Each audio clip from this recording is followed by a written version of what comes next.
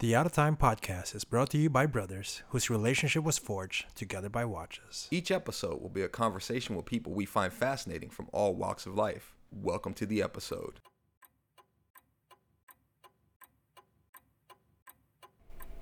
All right, well, good morning. Thank you for sitting with us. Good morning. Would you like to introduce yourself to everyone? I'm Natalie Weldon of Hovig Supply House. That's great. I found you guys looking for straps, and then we formed this great friendship, and it's a pleasure to have you. Absolutely. It was a great story, actually. It's a good story, and Josh knows the story behind how I met you. Well, I became a... You just walked into the store. I don't know anything else. Right. Yeah. Exactly. But the funniest thing is, like, I was giving him crap about stuff. And you want to tell the listeners about the story? Yeah, well, when, you and I communicate a lot, because I'm always coming over here for random things. Sure. Well, how did you end up here, though, first of all? There was... it's... Hill Street. Right. Across the street, I'd gotten a couple things done on my watches. Uh-huh. And I was looking for straps, and they had a small selection. Mm-hmm. And so they said, why don't you go across the street? So that's how I wound up here.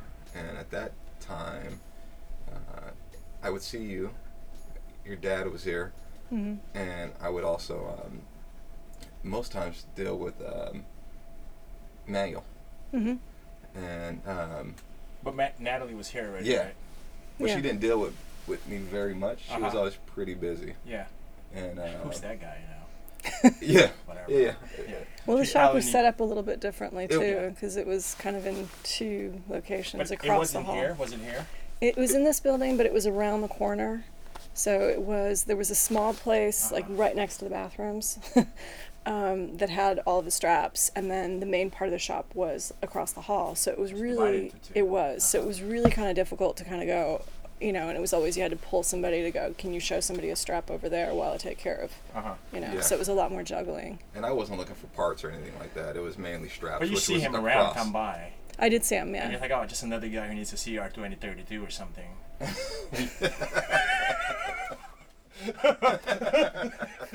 Well, I didn't know. Yes and no. I mean, we always had a variety of people coming through. Okay. So, it was everybody from enthusiasts, all the way to... Which you do get into. We do. Okay. We do. Uh-huh. And then watchmakers, and then, people that deal with the parts department in a workshop and so on and so forth. So it was kind of across the board. Yeah, you definitely get, it feels like a hub whenever you come in here. Mm-hmm. It's always, buzzing with people coming in and asking for this or that. And yeah, I was just here for straps. So I don't think that's very high on the totem. No, and that's how... It's just that there were a lot of, when you first start here, That's the gateway to the... Yeah, I mean, I don't throw anybody into the deep end of let's find some LeCoultre parts for you. Yeah, exactly. kind of, and let's figure out what this, this movement that's not marked, let's figure out what the heck it is. Kind of, straps or, batteries and straps are kind of the first introduction. So that's why. I think manual was assigned to me.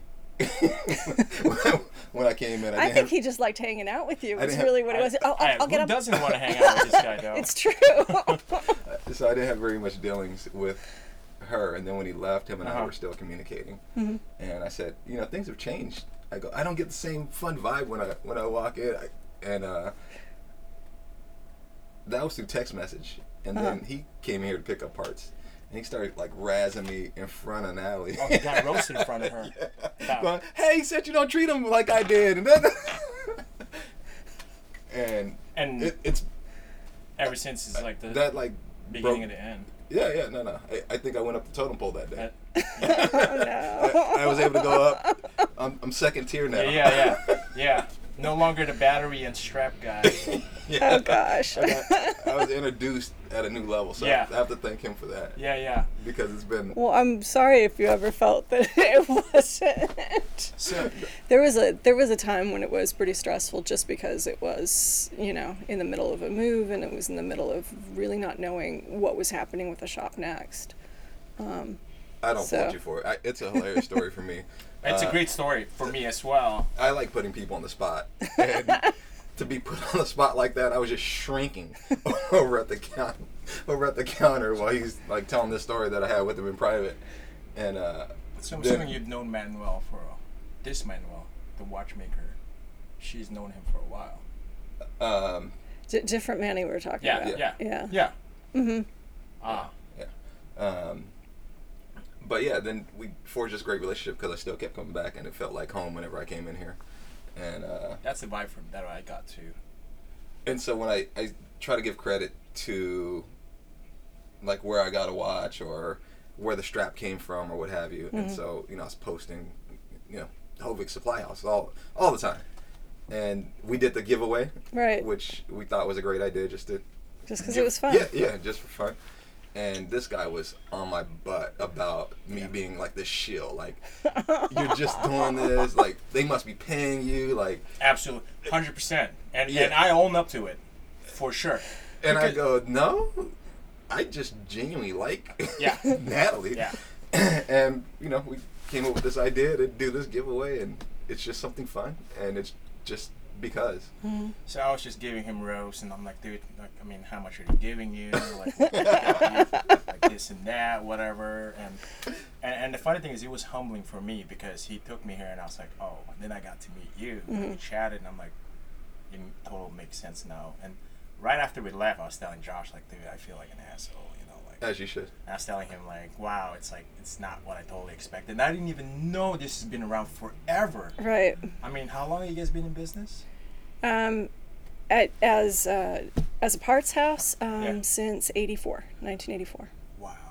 What was it prior to that? My father had been in the business for many years before that, and that was when we all moved from San Francisco to LA and set up shop here. San Francisco based first. Yeah, I grew up there. Okay, was it still Hovig's there? Did the name carry over, or is that exclusive No, that to was the pretty LA? much established here. I mean, when my father had come over from Lebanon, I was born in Beirut in 1969. So the end of 1969 is when he came over on a watchmaker visa. Wow. And so and then he started. It's funny because he had a job offer or an interview or something that was going on in New York where it was kind of the set deal, but he landed in San Francisco and his friends were like, bring some stuff so it's not like a day. He's like, nah, I'm only going to be here for like a weekend. Wow. And he never left. San Francisco kind of has that. Southern California has that effect on a lot of people. Yeah. So we ended up staying in San Francisco, or he called us over from Lebanon. Do you know if he brought some pieces from Lebanon down to here in U.S.? He didn't bring much. I mean, he had a whole $50 in his pocket when he landed. And so he got a job working as a bench watchmaker. Didn't speak a whole lot of English. And then I remember we were in Oakland for a little while, and then from there went into the main part of the city. But throughout that time, my dad, was an entrepreneur, and he tried a lot of things. And so he was part of, a club / bar / eatery, like in a back alley somewhere, for a bit, and then that's amazing. Yeah, and then had a small shop, and then at one point had like a jewelry store, and then also a watch thing. But it was always something that was involved with watches. Watch related. Always. So, but the parts house itself didn't start until we moved here. Which in is LA, in the 80s, which was 84. During the Olympics, 1984. Can you imagine? No kidding. Yeah. Wow. That was pretty interesting. That had to be a sight.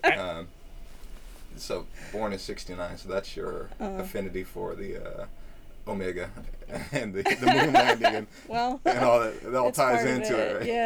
Yeah.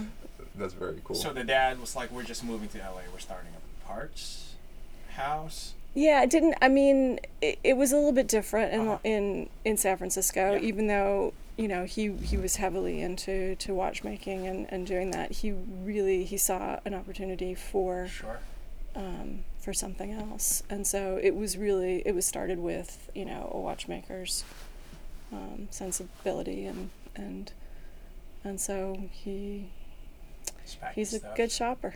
Yeah. Yeah. It's the other thing. That's great. So tell our listeners, Hovig is your dad's name, right? Hovig is my dad's name. Yeah. Hovig is your dad's name. And so when you moved here, that became the name of the shop. That became the name of the shop. And it's always been here in downtown LA. It has. Wow.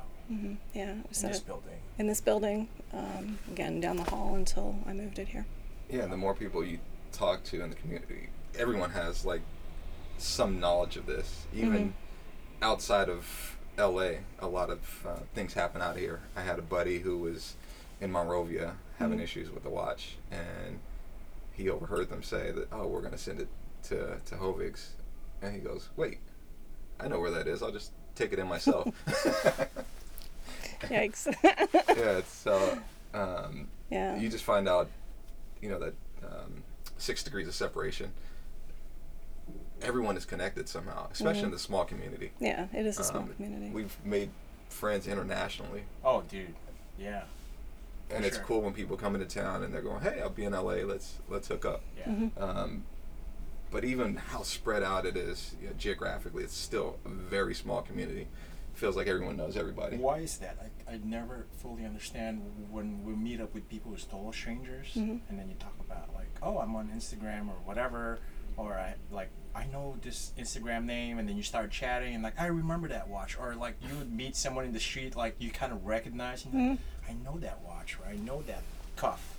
And it's like, that cuff, right? Yeah. And it's like you just connect, and all of a sudden you're like you're friends, like. Right. And I've never experienced anything like that my whole life.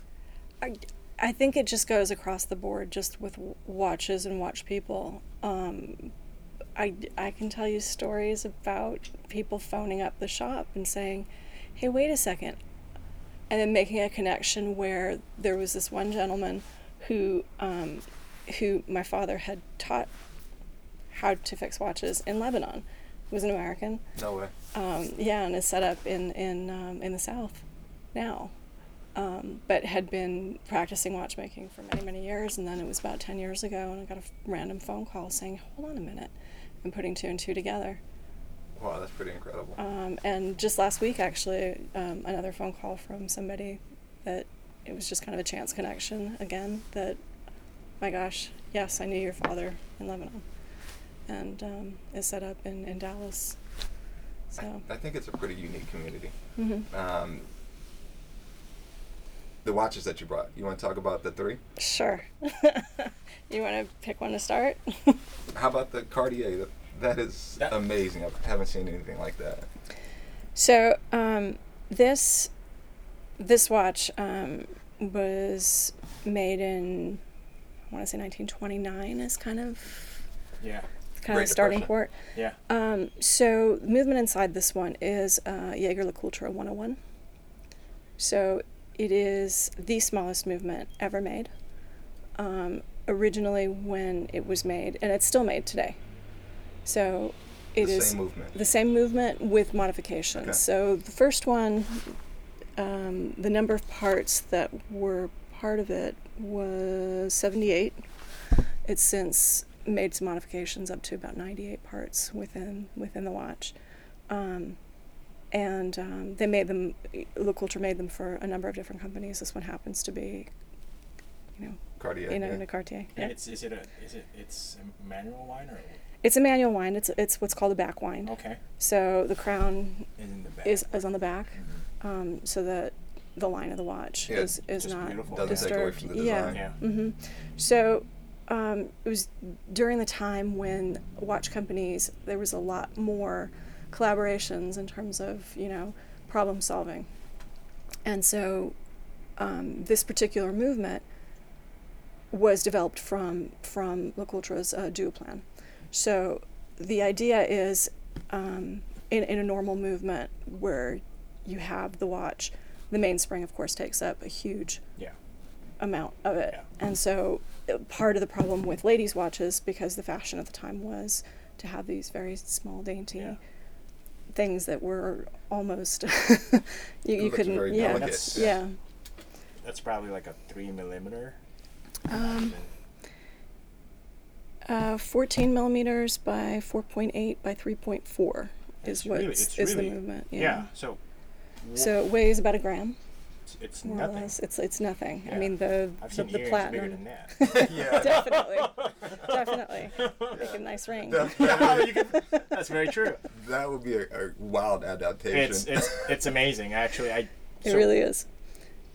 What kind of spring did they use on that tiny thing? I mean, well, no, it's got a mainspring, and so Okay. part of the problem with the watchmaking at the time was, okay, well, how do we get it to a point where the mainspring and the balance can both coexist? right.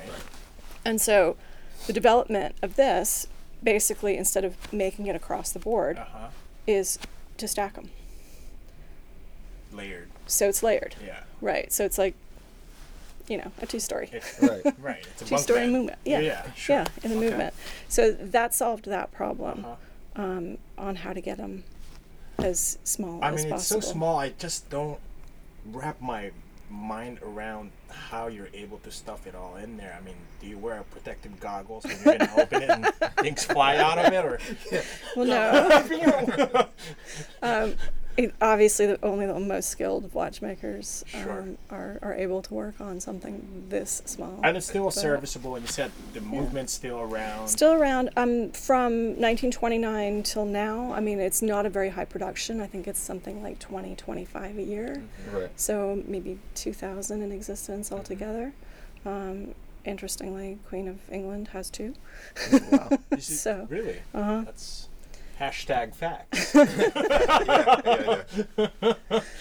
But yeah, in terms of history and ladies' watches and ladies' movements, this is kind of, this is like the Daytona of. Is it? Well, movement wise. Yeah. And in that sense, but I think that women's watches, certainly much different than men's watches, were much more. It was more of an integration with the design as well as the function. Obviously, this movement didn't need to do a whole lot of things. It's just Time. Yeah. it's just a two-hand time manual wound movement. But the development in getting it as tiny as possible is spectacular. I wish I had a Lego brick and I can put it next to it. Yeah.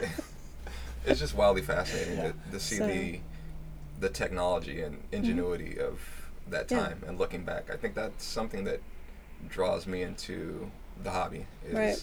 It's kind of romantic when you think about all the hard work and dedication and thought that goes into something like that and how long we've been doing it for. Right. It's Right.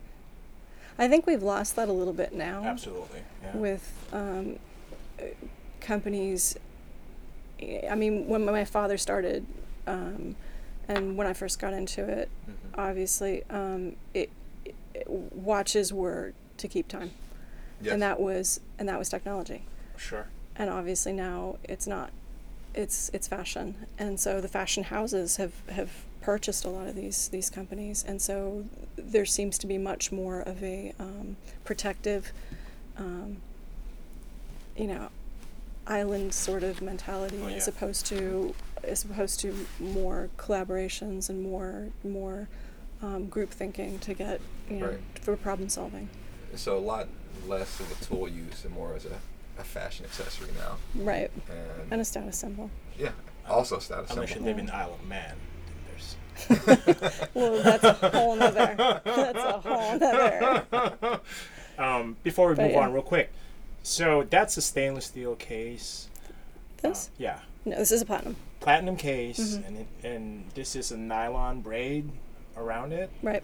and the clasp is some Is gold with gold with a black enamel, enamel. which was not uncommon to have that combination at that time. That's beautiful. Yeah, gorgeous piece. Yeah. Okay, what do we have next? So I brought a few others. This one is probably my favorite watch. That's what I think of when I. Yeah. When you think of what's on my wrist. Yeah, absolutely, the Omega. So, yeah, it's kind of a nod towards my birth year, obviously. Okay, so this is the Omega. Which one is this one? Well, it's a 321 movement inside. The reference on this one is... I have to check notes, actually. Cause that's perfectly fine. Yeah. Some people can remember references and calibers and years, and my brain doesn't function that way. No. 321's all I need to know. Yeah. So, that's fine. Yeah, so this is a 321. 321 movement. Yeah. The reference on it is a 2277-2. Okay. Which was manufactured in 1957. Wow. So it was kind of the first series of the 321 movements. Yeah, and this is considered real lugs, right? Yes. Okay. Stainless steel case. Stainless steel case. You have a leather strap on it. Leather strap on it. With a more modern buckle. More modern. Yeah. Tell us a little something about this piece. It was the start of the 321 movements. Were started as a collaboration between LaMagna and Omega to get them going. I find the movement itself just a beautiful movement, and so, like with most of my watches, I pretend to buy them to resell them, and then they become mine. We know a few. We know. So you run an orphanage too. Gotcha. Okay. But I couldn't resell this one. This one is part of the... When I think of Natalie, I think 80% would be it. I mean, when I met you, you were wearing this. Mm-hmm. And I just think it's a very beautiful watch. And for a 321, the casing is really small. Well, I mean, I love it. The 321 movement is really small. Yeah, so there's, it lends itself to a lot of different sizes. Right. Of cases, so it's this one I think is a little bit smaller than even most of them. No, it's actually I think it's a 33. No way. Yeah. Yeah, it's small. It looks about 33. Yeah. Yeah. It's a 3-piece body on the case. Mm-hmm. I had 33 millimeter Movado triple date moon phase, and it was 33, and I wore that for a while, until it moved out of my collection. And I thought it was gorgeous. A lot of people thought it was small. Yeah, small. But I think some of my relationship to smaller watches is, again, looking at older photographs of what gentlemen of other times and eras look like, and how they were able to still be masculine at the same time wearing a smaller diameter watch. Yeah. It was considered a good thing to have one that was smaller. Yeah, there's just this this elegance about it, and so I don't. And technology-wise, to pack that much stuff in a small. Yeah. Yeah, all across the board. And I doubt this was considered small back in the day. It wasn't. It was a normal size. That was a men's watch. It's just now that if you're not wearing a hubcap, then you're. I think it'll all come around again. I think so. I mean, to a point. Yeah. Maybe not to, but I mean that's the beauty of now is that you have a range of wrist sizes. You have a range of you got there's options. much more variety. Yeah. To be able to choose. How did this end up in your possession, if you don't mind me asking? Again, it was a dealer that I purchased things from, and you saw it, and you're like, he had it, and I persuaded him to sell it to me, and persuaded. So I like that. So you really liked it then? I really liked it. Yeah. Summer's a master persuader. Am I really? Yeah, what I like to call him. There's been several things he's added to his collection that people didn't want to sell. This is one of them. This is in 356 UTC, and it was. I don't think the friend was gonna let it go. Right. And it's a beautiful story too. It's without talking about it way too much, but we ended up finding another Zin 356 UTC. I think two years later. Mm-hmm. So it was a full circle type of story. But yeah, it's I understand when you see a certain piece, and you're like, I really like it, and there's times when you put it on your wrist, you go, yeah, it looks good on someone, and you put it, and you're like, it's not for me. Yeah. Yeah, that's the beauty of the community too, is being able to actually try on watches and swap watches, and that gives you the real life experience. Like, Sure. how does this wear with my daily activities? If you dress up, how does it go under my cuff? If you dress down, how does it, play with whatever you typically are wearing? Right. And I love that about this type of community. This type of hobby as well. And it's really unique. I mean, I've been into car community, and it's different with watches. It's like, yeah, I go to car community. Yeah, well, who's going to hand you their keys? The keys to their car. See ya. But some watches are more than cars, though. True. Honestly. And I've seen them like, hey, here, give it a try. I'm like, dude, Sure. you just handed me a Toyota Camry. You know? Seriously. Yeah, that's a good analogy. Seriously. Yeah, and you go to car get-togethers, it's like, it's really different with watches. It's like you there's this certain bond. I can't explain it, but it's like, it's almost like I've known you forever. Right. And it's not like that with, not so much with the cars. Like you hang out, whatever, and you talk, and then you part ways, and sometimes text here and there. But like, I think watches are a little more personal like that too. I mean, just because you're wearing them, they're part of it. It's on your skin. It's got your DNA in there. Yeah. I got that. Yeah, that's for sure. Yeah. Oh yeah. let me hand you a fresh one. Yeah. So this is probably with you for how many years now? This one? Yeah. Gosh, I'm trying to think. Maybe 8. 8. Yeah. Wow. Another incredible piece. That's a good stint for 8 years. Yeah. How about we move to the Tudor? The Tudor. This is the second series of Tudors. It's not the first. It's not the 7928. It is the 7016. So it's got the Etta movement inside. But what I find interesting is, again, it's the little brother of Rolex. Yeah. So it's got a lot of the case parts that are very similar. I just like the dial, basically. So it used to be a real sleeper to it was walk around with the Tudor, but I think they've gotten a lot more popular. Yeah. With like name and logo recognition amongst people. But that was the sleeper Rolex back in the days. Exactly. So what's I find interesting about this one is case back's marked 7528, which is a reference that actually never went into production for Rolex. So for Tudor, they were known to grab whatever was in the factory and kind of put things, and not waste them, basically. Sure. Which is fantastic. I mean, I've got a couple of Rolexes I've held on to, whose case backs have been like remarked 3 times. What? I'm not kidding you. So you've got like the third reference after 2 have been, scratched out. Yeah, just rearranged and said, exactly. Let's go with this one. Exactly, and then finally it's sold. So I find that particularly interesting. Absolutely, So. the little details. Yeah.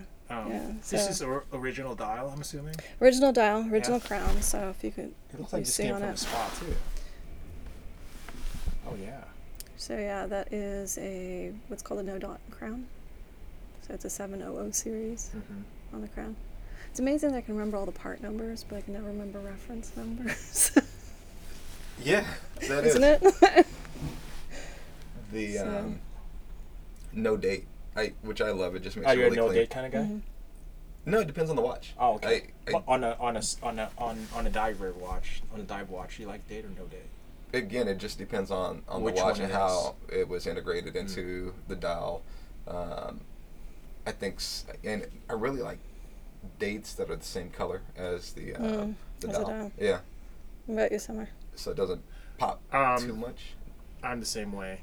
I wish like they would use the window, like the what do you call that? The disc with the numbers on it. It's a date disc or a day disc. Yeah, I wish, because usually they're white on black dial. Not always, but for the most part that I know, I've encountered, it's like white, and I wish it's just black and then white number or something. Yeah, that's my preference, for it to match the dial. The dial. Yeah. And sometimes it's just not integrated that well. And there's times for me, there's times like I wish it was circle instead of square.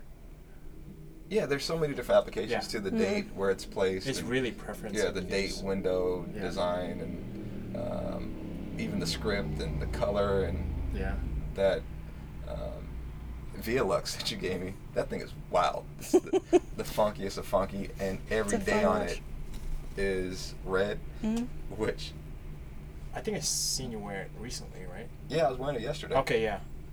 And that is the most fun. It has a cool case, has the fluted bezel, has the Cyclops, has the red day. Yeah. Or date, excuse me. It's just amazing, funky watch. And Summer thinks of this Omega chronograph. I just think she's just the queen of funk. I mean, you have the wildest. That's funny. So this is our collection of watches. Right. And I never know what I'm going to see when I walk in, or what you're going to post whenever you post a watch. There's a lot of just wild stuff on there that you don't see.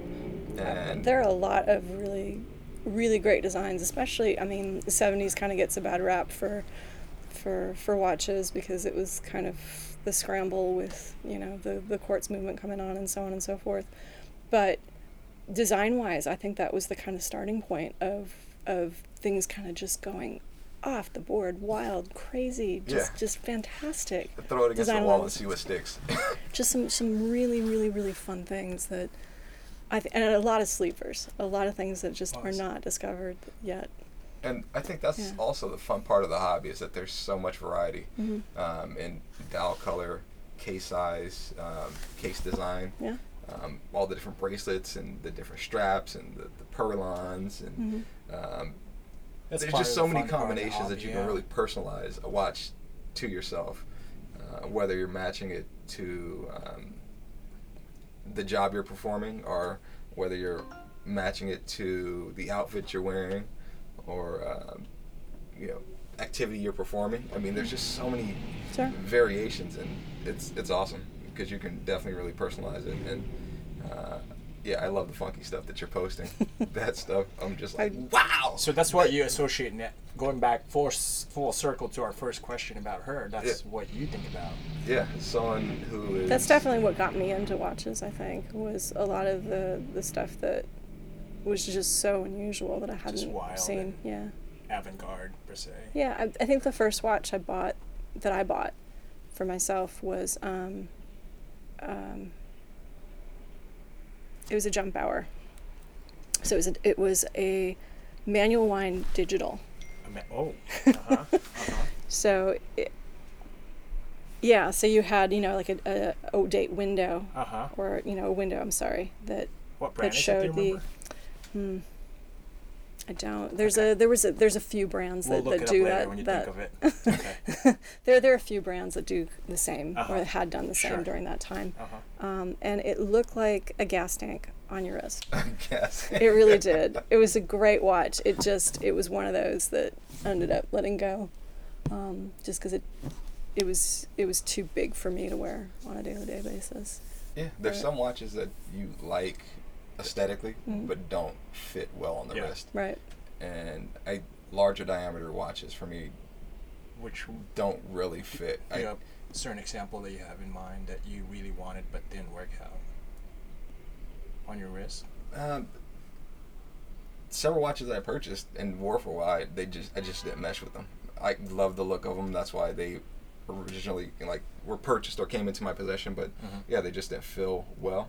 I think when I first started buying watches, I bought watches that were big, I bought watches that were small, I bought gold cases, I bought stainless steel cases. I was just buying everything to figure out exactly what meshed the best with me. And I found that I think 42 millimeter is the maximum threshold, right? Yeah. That's on the higher end. More of a 38, 39 is really comfortable, whereas my Explorer is 40. But something about that watch is just crazy comfortable. But I think in between that 38, 39, 40 range is most ideal for me. But smaller watches don't bother me at all. I love throwing on a 34. I had for many years my Rolex Oyster, and that was 34, and that was perfect, especially dressing up and at that size, it's not something that's glaring to people either that you're wearing a Rolex. Like, it's something that you know. Right. And it's just not one of those things that some people wear watches as tails to other people. We're talking about the status symbol that people associate with certain brands. And that's something that is really personal that, you know, it's just going to fly under the radar for most people. They'll never even notice it. Yeah. And that's probably me. I like sleepers. I really don't like attention calling watches. So I end up with mostly military-ish looking pieces. That's probably the Speedmaster would be the most recognizable one I have. And when I started lusting for Speedmaster as a kid, it's like, it wasn't really a big deal. Speedmaster was whatever. Sure. And it's just now that recently, like, it almost seems like it's a big deal. It's like, Does that at all take away from your love of the watch? I still, you know, every time I wind it, I still have like start off with that romance again, and it just reminds me of, you know, the space race and all that stuff, and it's just, that's what I associate it with. And it's always been my goal as a kid to like either be an astronaut or wear a Speedmaster. And I guess I was able to achieve the Speedmaster part.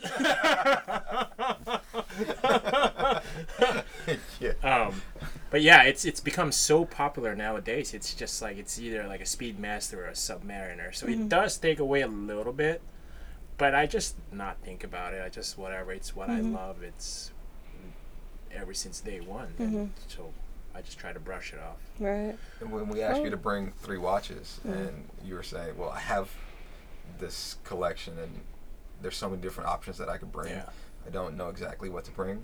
You brought 3 pieces that aren't as common as some other pieces, and again, that's awesome, because when I think of you, I think of like just to the left a little bit, not going right down that lane where we don't want, you know, every episode to be, Same. I brought my Speedy. Right. I brought my Submariner. Yeah. Not to say it's a bad thing. It's just because we love those watches. Those They're are great awesome watches. pieces. Yeah. But there's so much variety, and out there, you want to people shed some often light. just fall into this line where this is made cool by somebody for because this person wore it or they did this in it, and then everyone just kind of gravitates to that one thing. And I like the variety. I love the variety. Colors of life. Yeah. And I think that's what Swatch is striving on. You know, just Right. Well, additions and more fashion forward and artistic kind of. Oh yeah, they're doing a lot of pops. collaborations with different artists. And had from the start. Yeah. Real quick, did any of you guys fall into that Swatch thing back in the early 80s, 90s? Oh my gosh, yeah. Yeah. Loved them. I did. I had a love-hate relationship with Swatch growing up because I love them and I like to switch my strap, and you know how he has that little slats, right? And so you'd go like to a store and you're like, damn it, like it's like I don't even know how to change it. I've never attempted it because you have so many little grooves that I'm just like, Looks like too daunting of a task if it's not just press the spring bar from one side and the other. You know, it's pretty close to that. We'll give you a little tutorial. Oh, so there is a life hack for the Swatch strap? Is that what it is? Or you buy a special scissor with 4?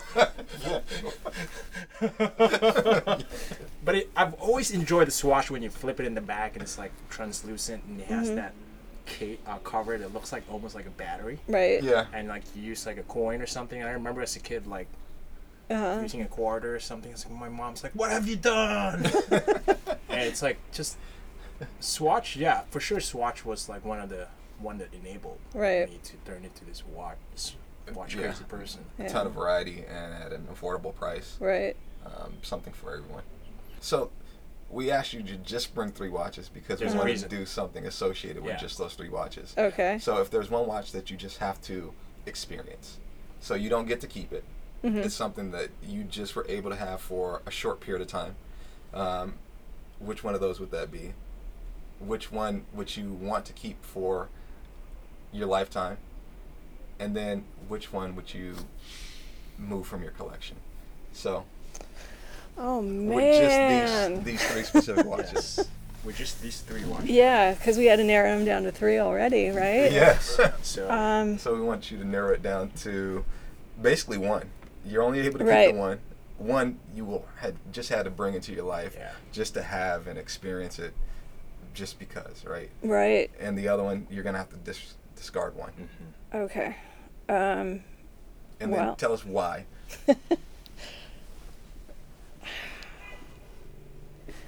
Evil. It was Summer's idea. I said definitely let's not do this. Well, if I was going to keep 1 and only had 1 to keep, then clearly it would be See? the Omega.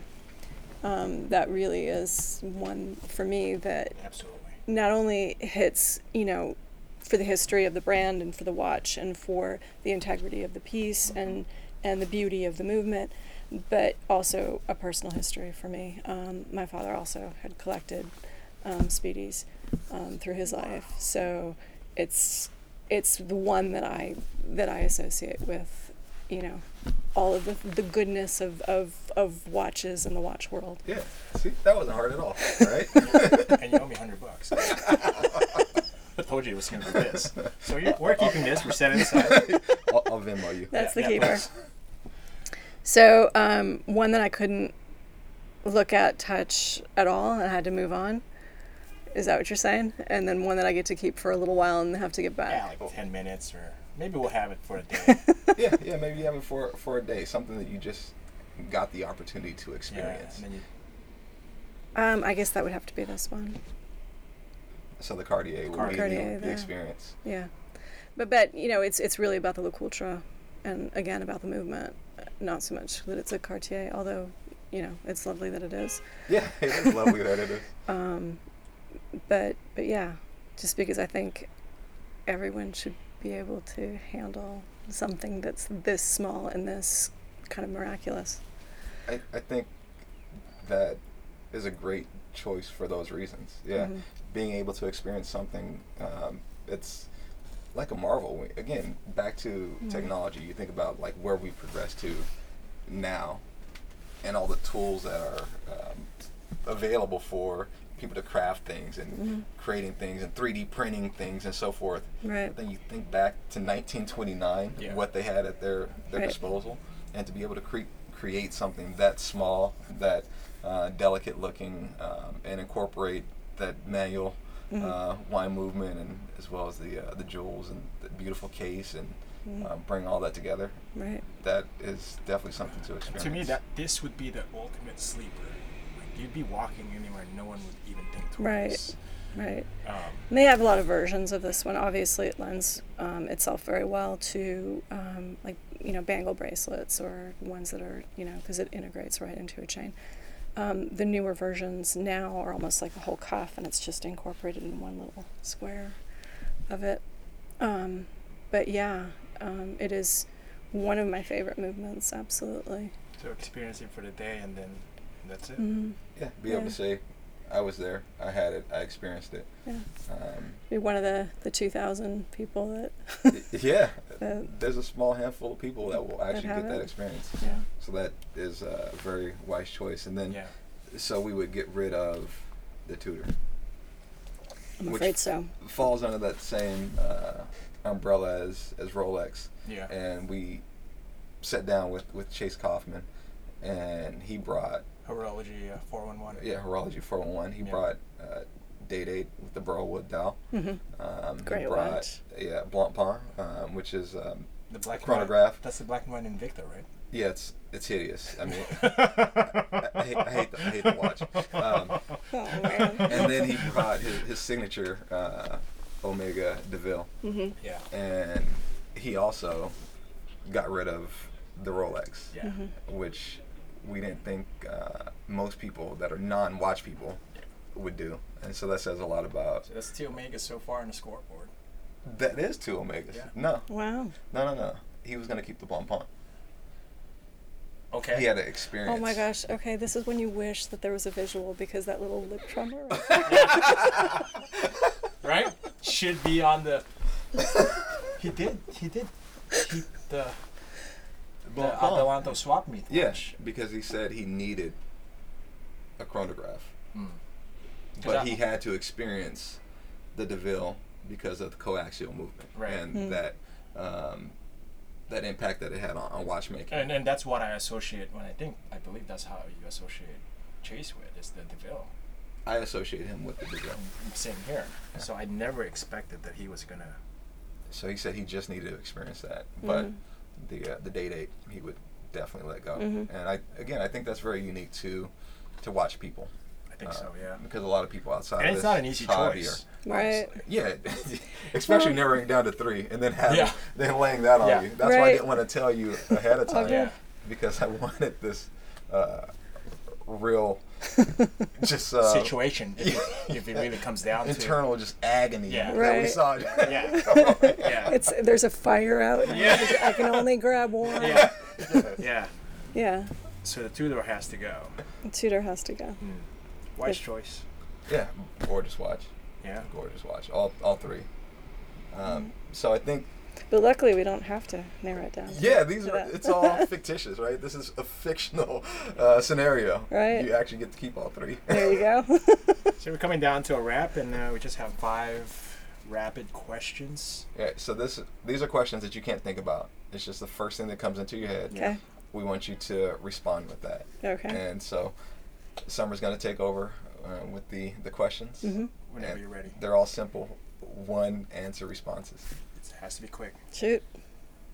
Chow mein or fried rice? Fried rice. Valjoux 7750 or Lemania 5100? 5100. Ballpoint or nib pen? Ballpoint. Speedy Pro or Speedy Reduced? Pro. Why are you laughing? Yeah. She's like, reduced? Oh, what's wrong with you? Was that not a legitimate question? Did you just hear her laugh like, what's wrong with you? If you had a pet giraffe, what would be the name? Oh, I love giraffes. All right, name it. Leggy. Perfect. I think we're out of time. I think we are definitely and officially out of time. That's fine. Leggy.